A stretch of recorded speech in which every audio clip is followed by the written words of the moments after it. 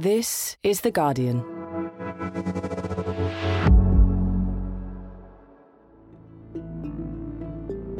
Today, the spectacular crash of crypto's biggest star. Hey, I'm Ryan Reynolds. Recently, I asked Mint Mobile's legal team if big wireless companies are allowed to raise prices due to inflation. They said yes. And then when I asked if raising prices technically violates those onerous two-year contracts, they said, "What the f*** are you talking about, you insane Hollywood ass?" So to recap, we're cutting the price of Mint Unlimited from $30 a month to just $15 a month. Give it a try at mintmobile.com/switch. $45 up front for 3 months plus taxes and fees. Promo rate for new customers for limited time. Unlimited more than 40 gigabytes per month. Slows full terms at mintmobile.com.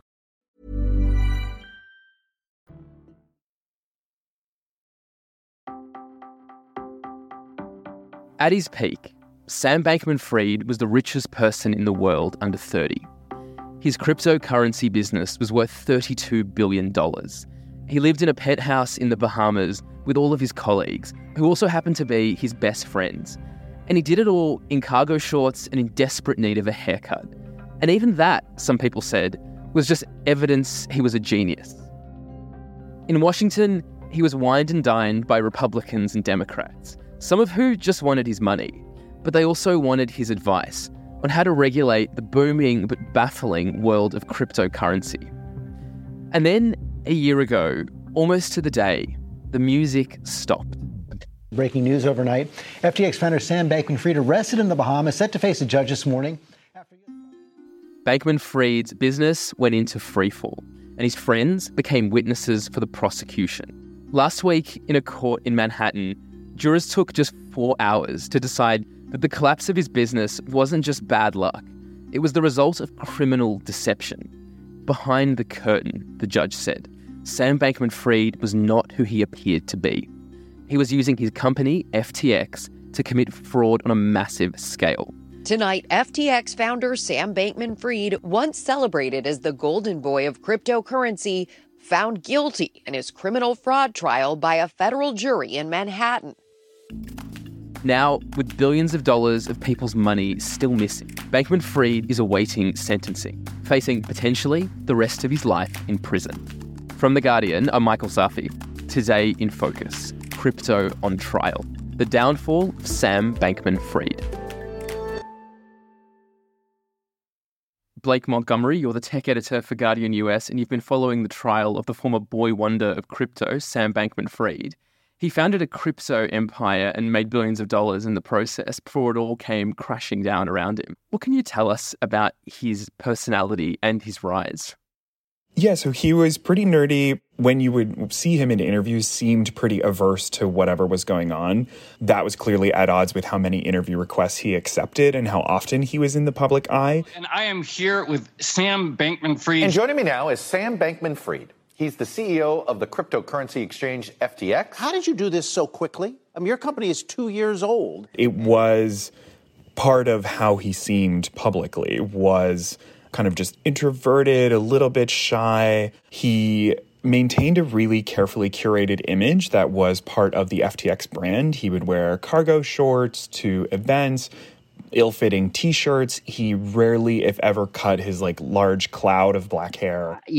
Honestly, from our perspective, it sometimes feels like the world is just going sort of in slow motion around us, and that we're going at about an average speed by our standards. That sort of engineer too focused on the product to think about his appearance look was really important to the company. He clearly believed in his own decisions very strongly and believed that he would make the right one at any time. And I think a lot of people were taken in by that confidence. He was seen as one of the safest, most trusted people in crypto. FTX was an exchange that people felt very happy and kind of felt secure putting their money in. And tell me about his career. Where does he begin and how does he end up at the very top of the crypto world? So he founds FTX in 2019. And before that, he was a trader at a company called Jane Street, which is where he met a lot of the people that he would found the company with. And He said that he knew basically nothing about crypto when he started this company. He just knew that cryptocurrencies were, quote, things you could trade. And so clearly he was just interested in cool stuff that you could trade that probably didn't have a lot of regulation surrounding it. And he starts this company and it quickly just balloons into a multi-billion-dollar business. Super Bowl ads. Yep. Naming stadiums, Steph Curry, Gisele Bündchen. We did a lot of things to try and bolster our reputation, to try and, help our brand. He's in touch with A-list celebrities, and he moves the company to the Bahamas. And so how does he go from being a guy who doesn't really understand crypto, and I can sympathize, to being someone who's making billions of dollars off it?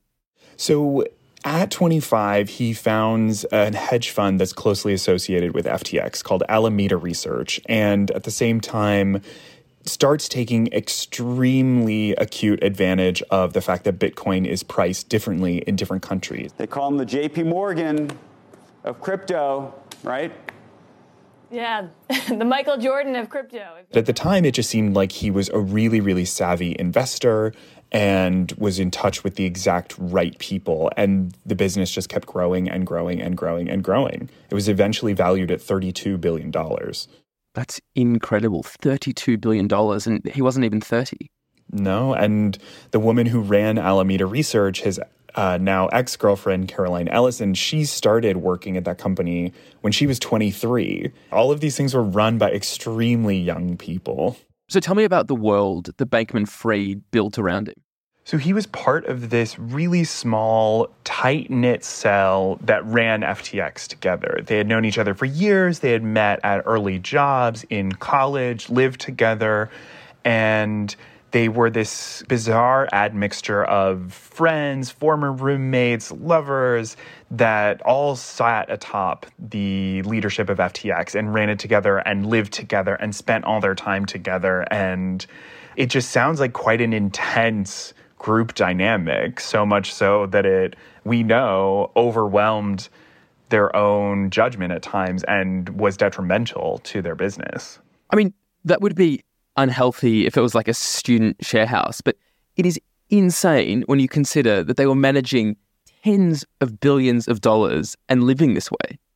I mean, it just became this sort of soap opera style drama. Like Bankman-Fried and Caroline Ellison, who dated, were on and off together and sometimes would break it off and not talk to each other, even if they needed to for business. And she said it was all this whole time he was my boss, which created this bizarre dynamic when we were dating, and she would want more from the relationship, and he would think she wasn't doing well managing Alameda Research, and that would get involved. And she said that he made her cry on multiple occasions because he would get angry about her business decisions, but they would also be romantically involved. What was motivating Sam? I mean, was he in it for the money? So it does seem like it. I mean, it's hard to deny that a $32 billion company and millions of dollars is not attractive. Sam Bankman-Fried also subscribed to this philosophy called effective altruism, which posits that accruing as much money as possible in order to give away in the most efficient way possible is a moral good. I was thinking a lot about, bed nets and malaria, about, saving people from diseases no one should die from, about animal welfare, about pandemic prevention. Those things, I think, matter, and they're, among the most important things to me. It was really popular with quite a lot of people in Silicon Valley. Sam Altman, the founder of OpenAI, has said that he believes in it. Now, I would say it has fallen quite far out of favor because of its close association with Sam Bankman-Fried. But it does seem like he was in it for the money. At least, he said, in order to give it away. He did give $100 million in political contributions, although that's not exactly altruistic. He wanted to write crypto regulation. Thank you, Chair Waters, Ranking Member McHenry, and all the members of the committee for having me here today to testify. It's an honor to be here.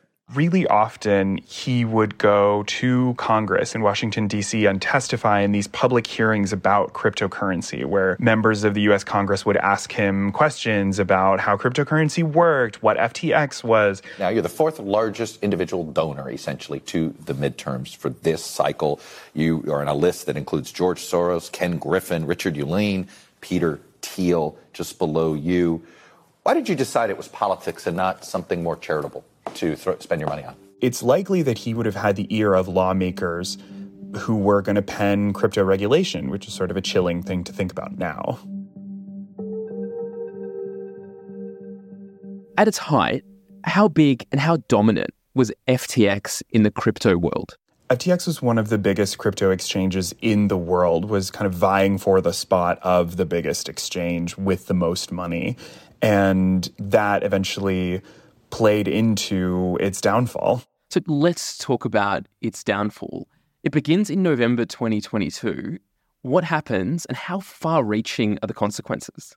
Yeah, so crypto as a whole, as a market, was crashing at the time. And Alameda Research, the hedge fund associated with FTX, found that most of its assets didn't mean much, weren't worth a lot of money. And it couldn't pay back its loans. And so what Bankman-Fried decided to do was use money from FTX customers to pay back those loans, or try to. And that's billions and billions of dollars. And you're not supposed to do that? You're not supposed to do that. That is embezzlement. And then as the market is crashing, FTX customers are simultaneously saying, give us back our money. We are nervous. And at that point, it's a classic bank run. It is crypto, it's this newfangled technology, but it is a bank run.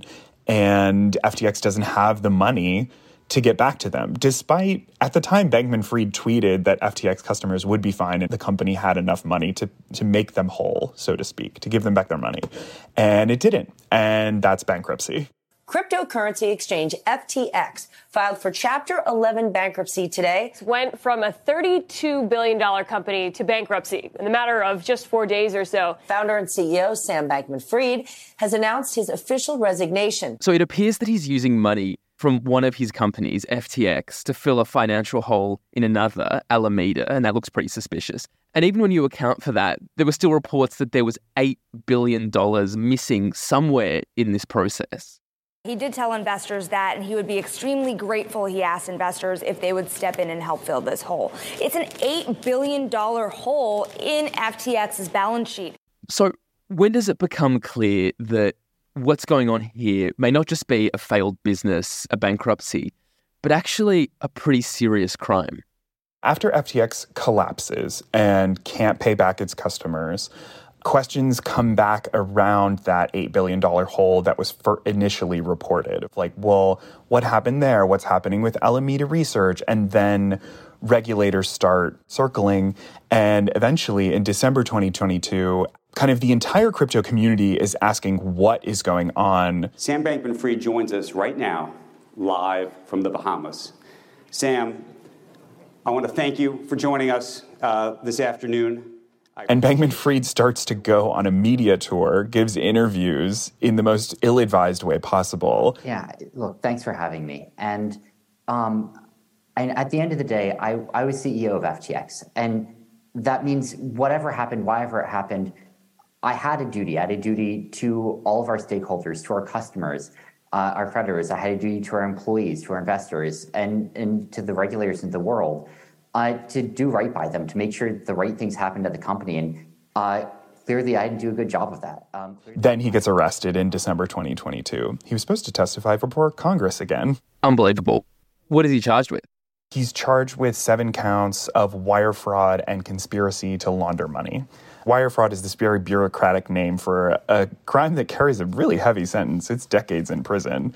And basically with just using customer funds for his own ends is the kind of simplest way to describe the crime. And his own ends were A-list celebrity endorsements, the investments that Alameda Research was making, that Bahamas penthouse, private jets, anything he wanted, but it's other people's money. So the most responsible person in the crypto world is suddenly accused of fraud. In the crypto world, is there any backlash against him? We did see a really strong backlash against him, especially when he hadn't yet been arrested. And a lot of members of the crypto community had lost a lot of money. They were saying he's a criminal. Why hasn't he been charged yet? Why is he still walking free? They were angry at him and at regulators, saying, what is this criminal still doing on the streets? And Bankman-Fried at the time, and through kind of the rest of his time, has said, I'm innocent, we didn't do anything wrong, I always did what I thought was right. Sam Bankman-Fried's criminal fraud trial begins in Lower Manhattan tomorrow. The 31-year-old disgraced crypto executive has pleaded not guilty to 7 counts of fraud and conspiracy. Almost a year after the collapse of his crypto empire, proceedings against Bankman-Fried began in a New York federal court this October. How high profile was this trial? I mean, to me, a tech editor, it is extremely high profile. It's a huge deal. The stakes are high. He's a billionaire and he's on trial, or he was anyway. One of the things that stood out about this trial over the past month is how that tight-knit group of friends who all lived together in the house in the Bahamas has fallen apart so dramatically. And in fact, many of Bankman-Fried's former colleagues and associates were the same people who were testifying against him in the trial. How did that happen, and what did those witnesses have to say? Those witnesses were the centerpiece of the prosecution, especially his ex-girlfriend, Caroline Ellison. Another day of testimony from the highest-ranking executive in Sam Bankman-Fried's inner circle, Caroline Ellison, and she's headed back to the stand today. I was down there with you. I saw it. It was like the Super Bowl of this case. It really was, Andrew. There was perhaps no other person better positioned to give the details of what actually happened. Because in all of these interviews, in this media tour that Bankman-Fried was giving after the collapse of FTX, he was saying, we did the right thing. The exchange actually still has enough money and assets to give people back their money, and just trying to paper over what had happened. And Ellison, within minutes of getting on the stand, was asked, did you commit crimes? And she said, yes, I committed fraud at the direction of Sam Bankman-Fried. And all of them turned on him. They copped plea deals. They cooperated with the prosecution in exchange for testifying against Bankman-Fried. And they all pleaded guilty to wire fraud, to conspiracy to launder money, these financial crimes, and said they were sorry. They apologized for what had happened and said they knew what they had done was wrong. It was this dramatic turnaround that threw into relief really strongly Bankman-Fried's maintaining of his innocence and his plea of not guilty. Did we get any sense of how Bankman-Fried felt watching his former girlfriend, watching his former friends give this kind of damning testimony? Any sense of how that affected him? So we have a little bit. At one point during testimony, the high point of the trial emotionally, Caroline Ellison is on the stand, his ex-girlfriend, his business partner, she is crying, talking about what has happened to her and what she's done. And after her testimony is over, or at a certain section is over, the prosecution talks to the judge in a sidebar and accuses Bankman-Fried of scoffing and laughing at her testimony and kind of gesturally intimidating the witness. The defense said, that is ridiculous. My client is not doing this. I mean, this is federal court in the United States. This is a very serious place. The judge says there will be no witness intimidation in my court. Bankman-Fried certainly has a history of witness intimidation. He leaked documents related to Caroline Ellison to the press. Her diary was published in the New York Times, and that got his bail revoked, and he was incarcerated before the trial. So there is a history of that. He doesn't really get penalized for this scoffing and laughing, but we do have a little bit of a sense of his reaction there. What kind of things did his former friends, now testifying against him, tell the court? Yeah, so Gary Wang offered some pretty interesting testimony, an FTX co-founder. He was one of the technical people involved in the architecture of FTX and Alameda Research, and he said that he was responsible for coding in what came to be known as a backdoor from Alameda to FTX, which allowed Alameda to borrow as much money as possible from FTX and essentially use it as a piggy bank. And so he was saying this was hard-coded into the architecture of these two companies and the code that connected them.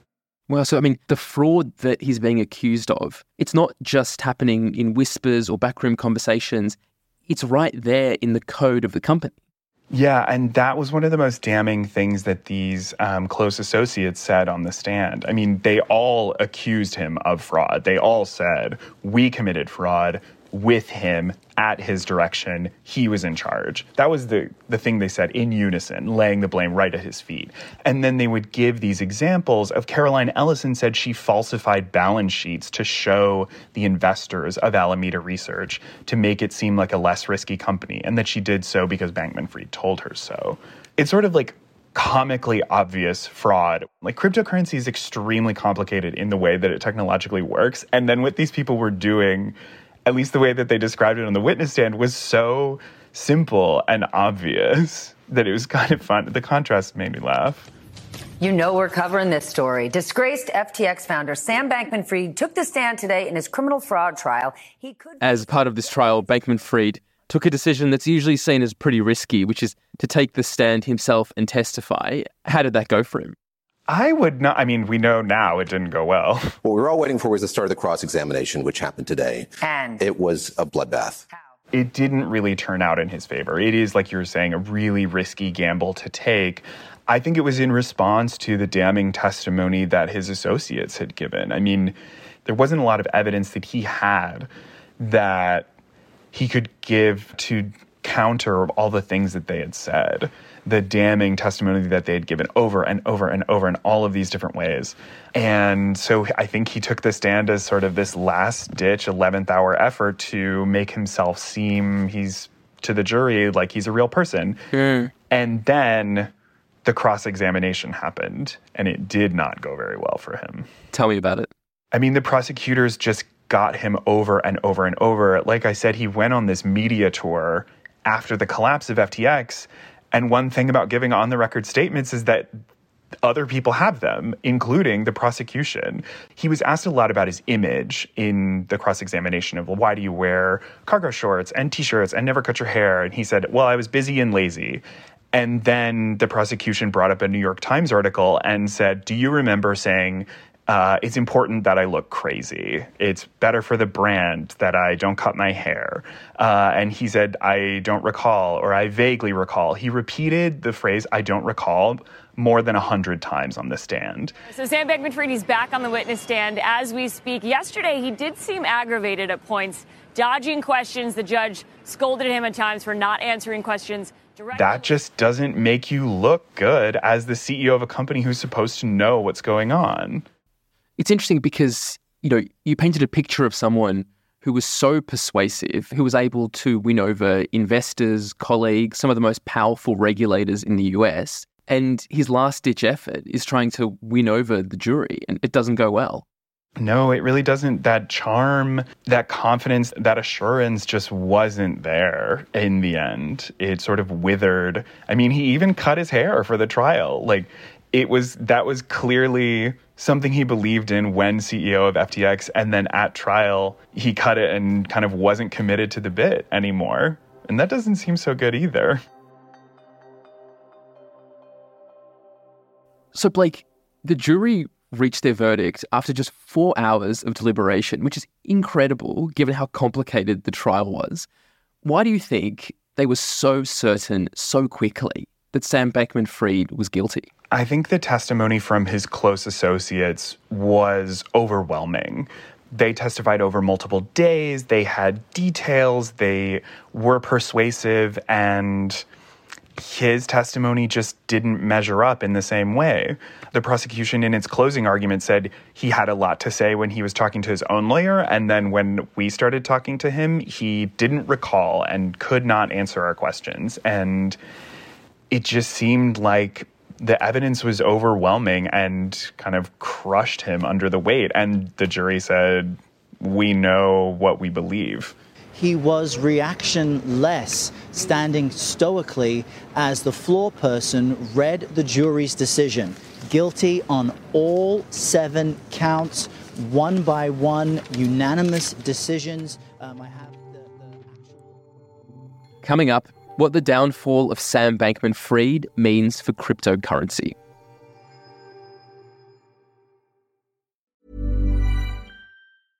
Introducing Wondersuite from Bluehost.com.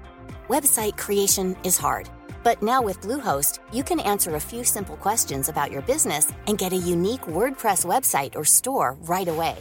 From there, you can customize your design, colors, and content. And Bluehost automatically helps you get found in search engines like Google and Bing. From step-by-step guidance to suggested plugins, Bluehost makes WordPress wonderful for everyone. Go to bluehost.com/wondersuite. Today in Focus is supported by BetterHelp. Here's a question. If you had an extra hour in your day, what would you do with it? Watch TV? Read a book? Meet up with a friend? Maybe a little nap? A lot of us spend our lives wishing we had more time. But for what? Perhaps to best answer that, you need to work out what's truly important to you, then make that a priority. Therapy can help you work out what's most important to you. It isn't just for those who've unfortunately experienced trauma in their lives. Therapy can be helpful for learning positive coping skills and for setting boundaries. It can empower you to be the best version of yourself. If you're thinking of starting therapy, give BetterHelp a try. It's entirely online and designed to be convenient, flexible, and suited to your schedule. Just fill out a brief questionnaire to get matched with a licensed therapist and switch therapists anytime for no additional charge. Learn to make time for what makes you happy with BetterHelp. Visit betterhelp.com/todayinfocus today to get 10% off your first month. That's BetterHelp, HELP.com/todayinfocus.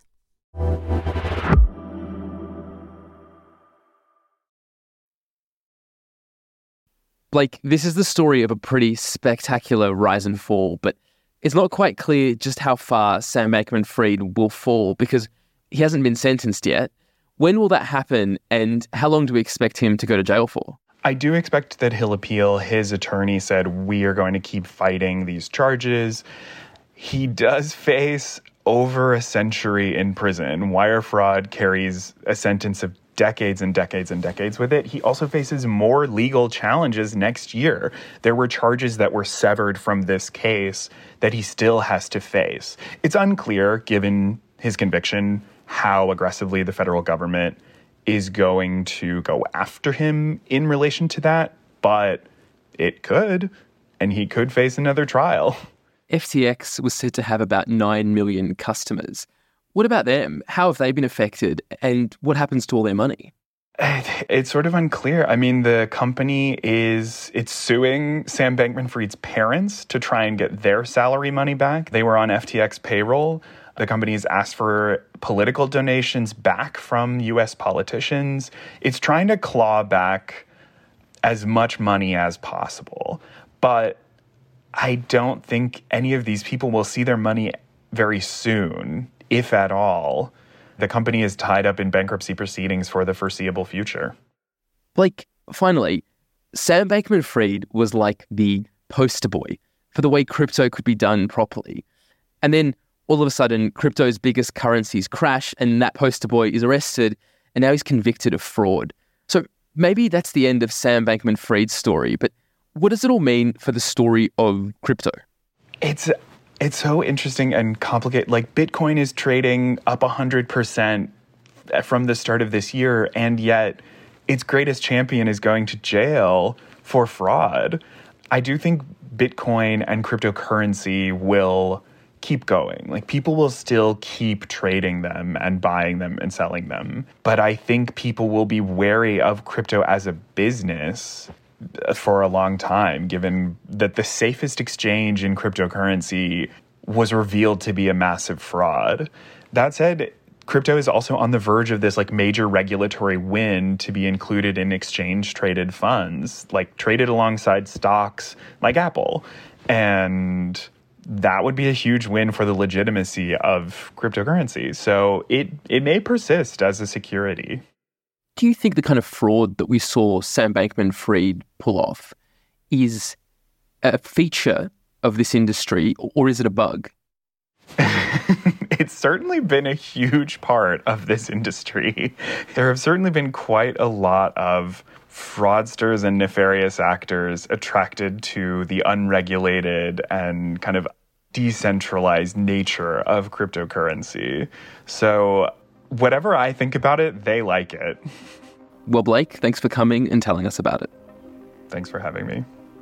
That was The Guardian's US tech editor, Blake Montgomery. You can find all our reporting on the rise and fall of Sam Bankman-Fried at theguardian.com, where you can also sign up to our weekly newsletter, Techscape, where UK tech editor Alex Hearn dives into the world of technology and how it shapes our lives. And that is it for today. I'm Michael Safi, and this episode was produced by Natalie Ktana and Sammy Kent. Sound design was by Adam Bransbury. The executive producer was Phil Maynard. And we're back with you tomorrow. This is The Guardian.